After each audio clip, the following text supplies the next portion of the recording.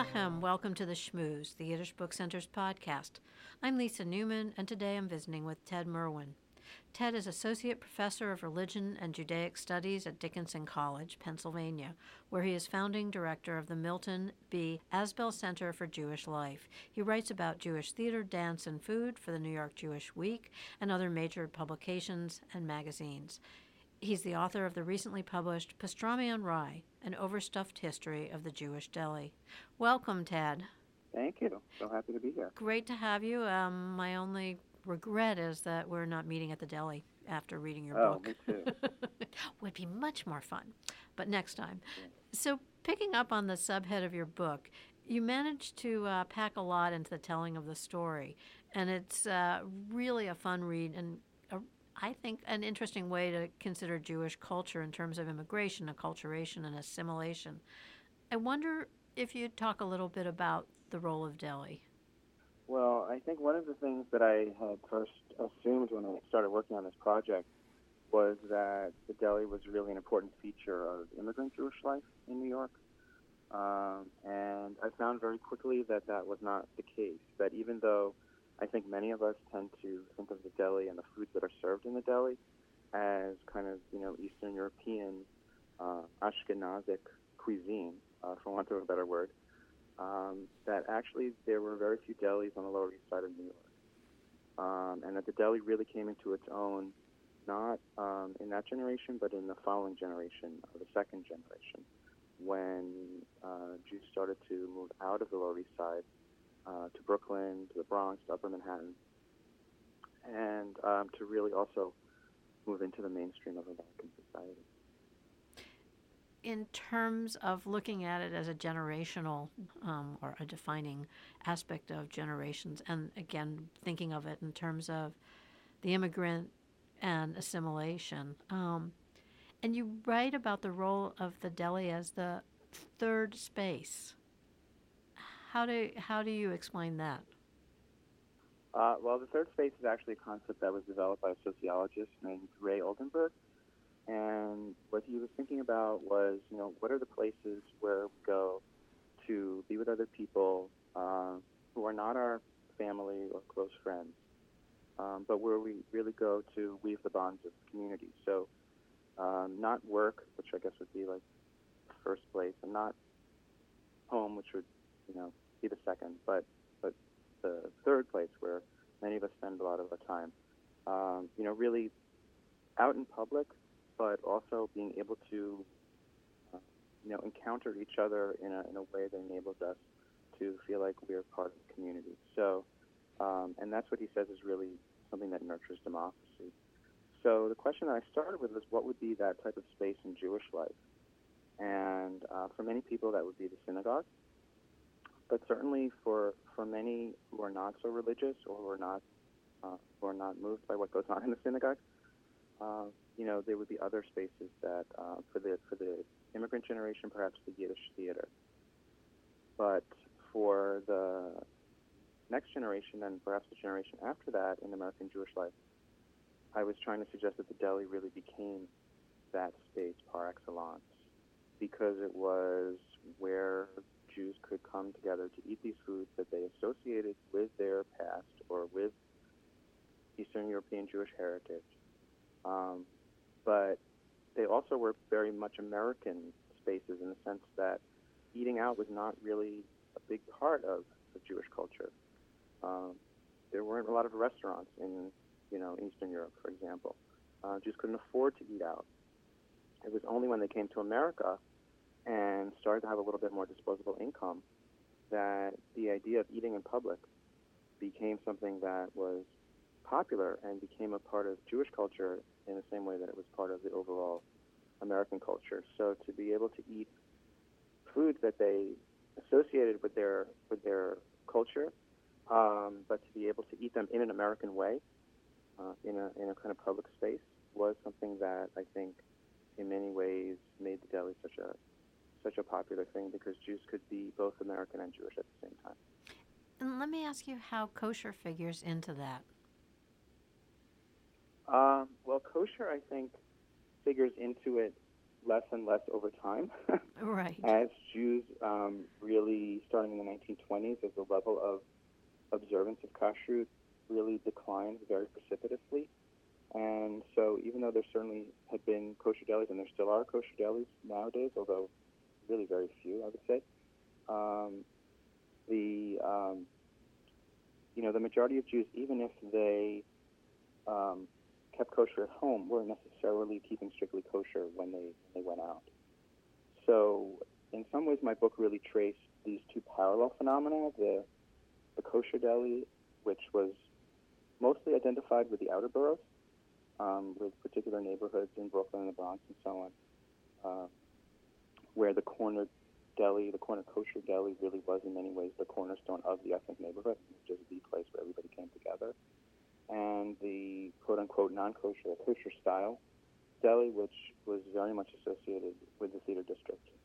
And the places like, first in the 20s with Lindy's and Rubens, and then in the 30s with the Stage Deli and the Carnegie Deli. And these were places that were hangouts for the celebrities, the stars of stage and screen. And so these were both equally, I would say, important phenomena. I mean, for Jews to be able to feel connected to their culture, I think the kosher deli, particularly in their home neighborhoods, is very important.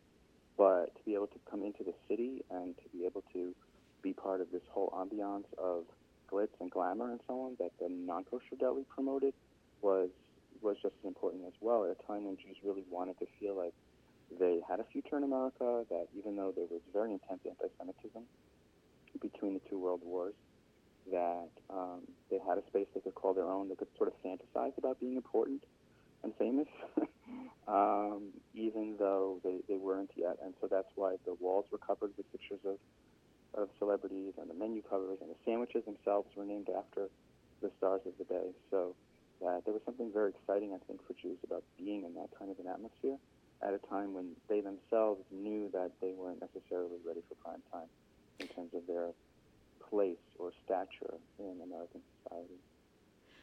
I enjoyed reading about that sort of the coexistence of the theater and the delicatessen and their proximity to one another, and sort of what it gave birth to. You mentioned, these are things I remember from my childhood, the photos of the personality and the sandwiches named after this and that person. And you use one example, which is Reuben's Delicatessen, and I wonder if you can talk about that in terms of its place as a bridge between two worlds, and how that became such a famous sandwich. It's an institution. What do you think the takeaway is with that, and why focus on Reuben? Well, I mean, I don't think that it's necessarily just Reuben's. I mean, I think it's interesting that the Reuben sandwich, is definitely a kind of flagrantly non-kosher sandwich in that it's a combination of meat and cheese, although it's not pork, so I guess you could say it could be worse in a kosher sense. But I don't think it's just particularly that sandwich. I think it's the idea of meat, really, as being a symbol of luxury, as being a symbol of affluence, as being something that really was very prized, at least in Eastern European Jewish life, because there was so little access to it. And so I think it's very revealing that the delis that sprang up in New York and other places in the United States were so focused on meat. And there were places where you went to go and not just eat meat, but sort of see and be seen eating meat. And I think that that's something we take for granted nowadays because we have fast food, hamburgers, everywhere.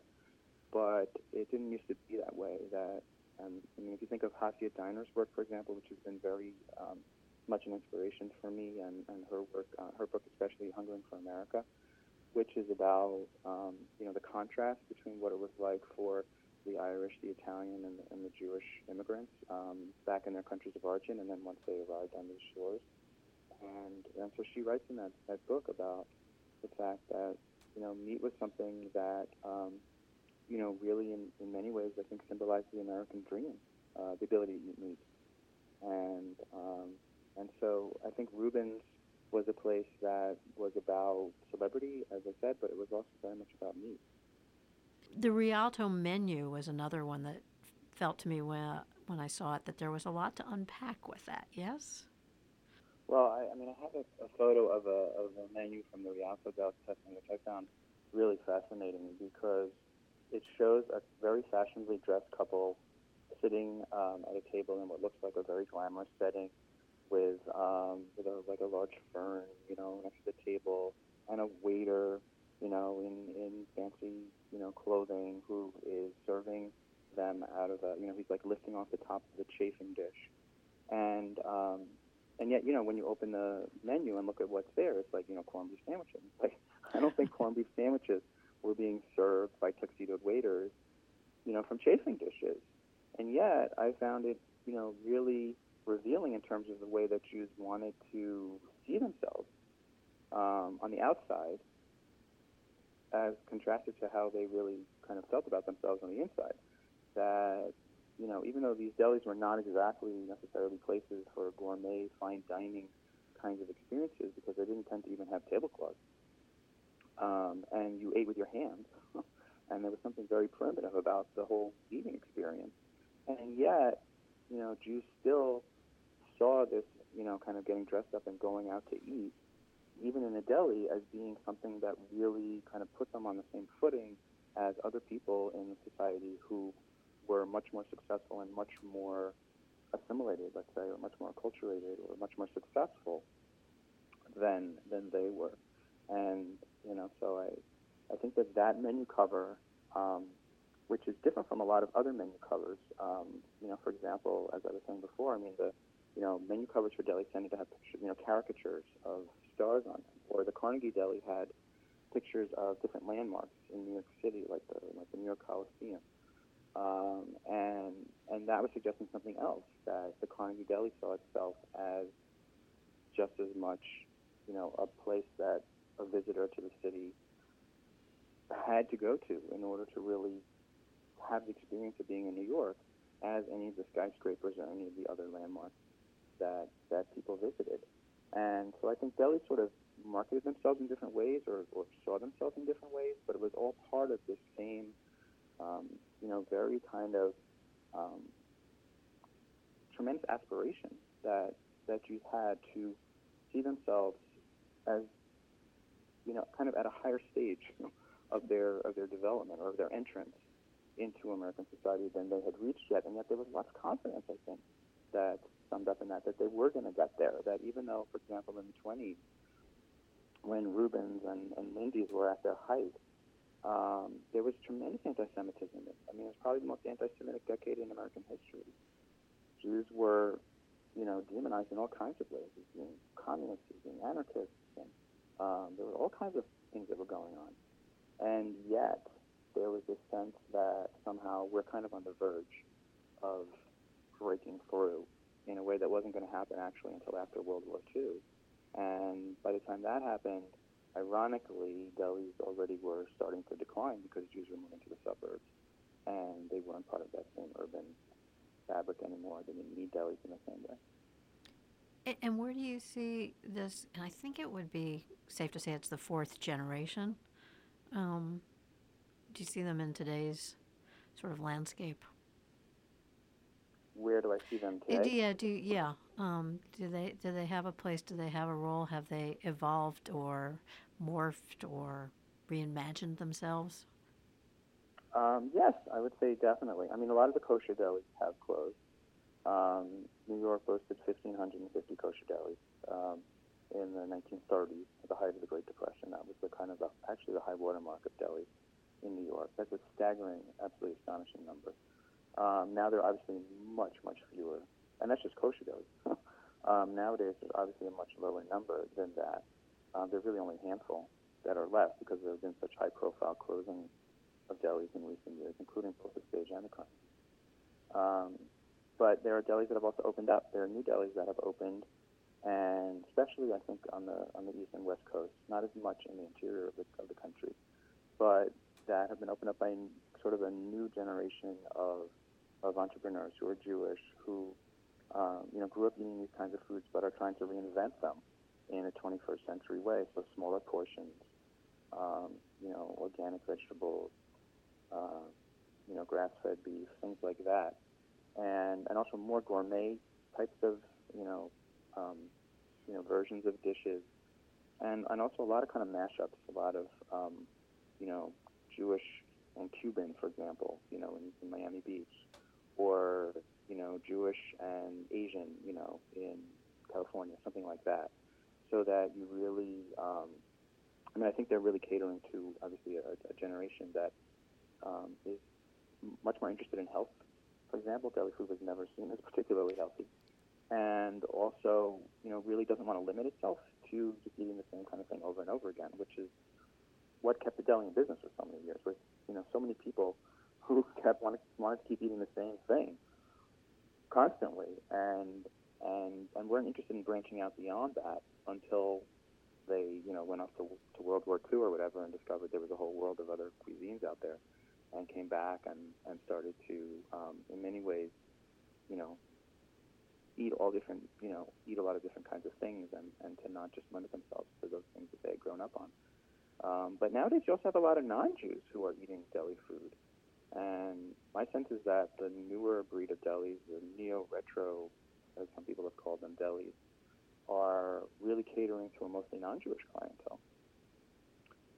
So how long, I guess it's a question of trends and fads and things like that in terms of how long those delis can stay in business. Some of them have already closed, like DGS in DuPont Circle in Washington, D.C.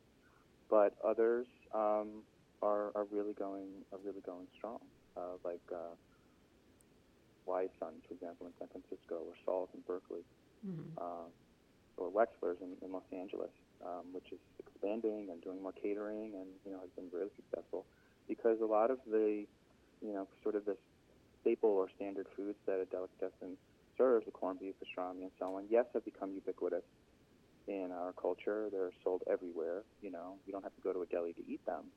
But to have a really, really high-quality pastrami sandwich, you can't get that from Subway or Quiznos or whatever. There's still something that these places are offering that is very labor-intensive to create, to make, and really requires just a lot of effort and a lot of care and a lot of knowledge in order to produce it, in a real high-quality way. And I think people will always want that. People will always respond to that. It's just not the kind of thing that you're going to be able to find very easily outside of certain major metropolitan areas, where delis will, I think, continue to come and go for the foreseeable future. I think Mile End is a good example. Mile End's a very good example. Mile End in Brooklyn is a very good example of bringing in a Montreal, type of smoked meat thing, which is slightly different from pastrami, and really becoming very successful with it. But Mile End also is, I think it's like there are like 6 tables. It's a tiny, tiny little place. And so when you think of the deli as this like big restaurant, either in New York or Miami Beach or in LA or whatever, I don't know how long that's gonna be around. Those places have mostly closed. They just haven't been able to be. The profit margin on a pastrami sandwich is just not very high, given the fact that it does take so much time and expense to make it, and beef prices have been really high. And a lot of people aren't eating beef anymore. So there are a lot of things that have really militated against the success of the deli. The fact that there are some that are still able to be successful in some ways, I think, is somewhat amazing and miraculous. Well, before I let you go, quick question. How does deli figure into your life, as a child, as a grown-up, in terms of your writing the book? For me, it was very much a connection to my grandparents, who were very much in that generation that I was talking about, that second generation of American Jews, for whom religious observance was not particularly important, but who were very much steeped in Jewish culture, and who really only ate Jewish food. And so for me, it was really a way of trying to understand what their generational experience was like, and how they really expressed their Jewish identity. And so I didn't grow up with much of that at all. I grew up in a very secular Jewish family that in which neither Jewish religion or culture was particularly prominent. So it wasn't until I got to college that I started to get interested in Judaism and wanted to learn about it. And so, I still feel like I'm in some ways a little bit of an outsider, even to Jewish culture. And I'm still learning about it, and I'm still trying to understand what it means to me. I love eating in delis, but I can't say that, that's why I wrote the book or anything like that. In many ways, the book isn't about food. It's really about American Jewish history as seen through the lens of a particular type of business establishment that just happened to be the deli, because that was what I found to be such an important element in American Jewish life. But it could have been about something else, if I had found that something else was kind of the place where American Jews came together. But the place where American Jews came together ended up being the deli. Well, it's a wonderful read, and as I think I mentioned at the beginning, I found it fascinating to read it in terms of giving some historical context to the Jewish experience and placing it in the deli, because there's a lot there to work with under that umbrella. So thank you again for joining me, and for the book. For our listeners, the book is Pastrami on Rye, An Overstuffed History of the Jewish Deli. It's available in bookstores throughout the country, as well as here at the Yiddish Book Center on our on-site. It just came out in paperback this fall. Great. So a delicious read, if I may. No. Thank you, and drop by with the next book. You've been listening to The Shmooze, a podcast of the Yiddish Book Center in Amherst, Massachusetts. I'm Sammy Keats, and I manage the English language bookstore at the Yiddish Book Center. For more information about this podcast and to subscribe, visit our website, yiddishbookcenter.org. While you're there, I recommend listening to episode 199, photographer Rebecca Lepkoff, where it's intriguing to hear Rebecca's husband Eugene and her son Daniel give their impression of the life and work of a person they know so intimately. Be well, be healthy, and tune in again soon.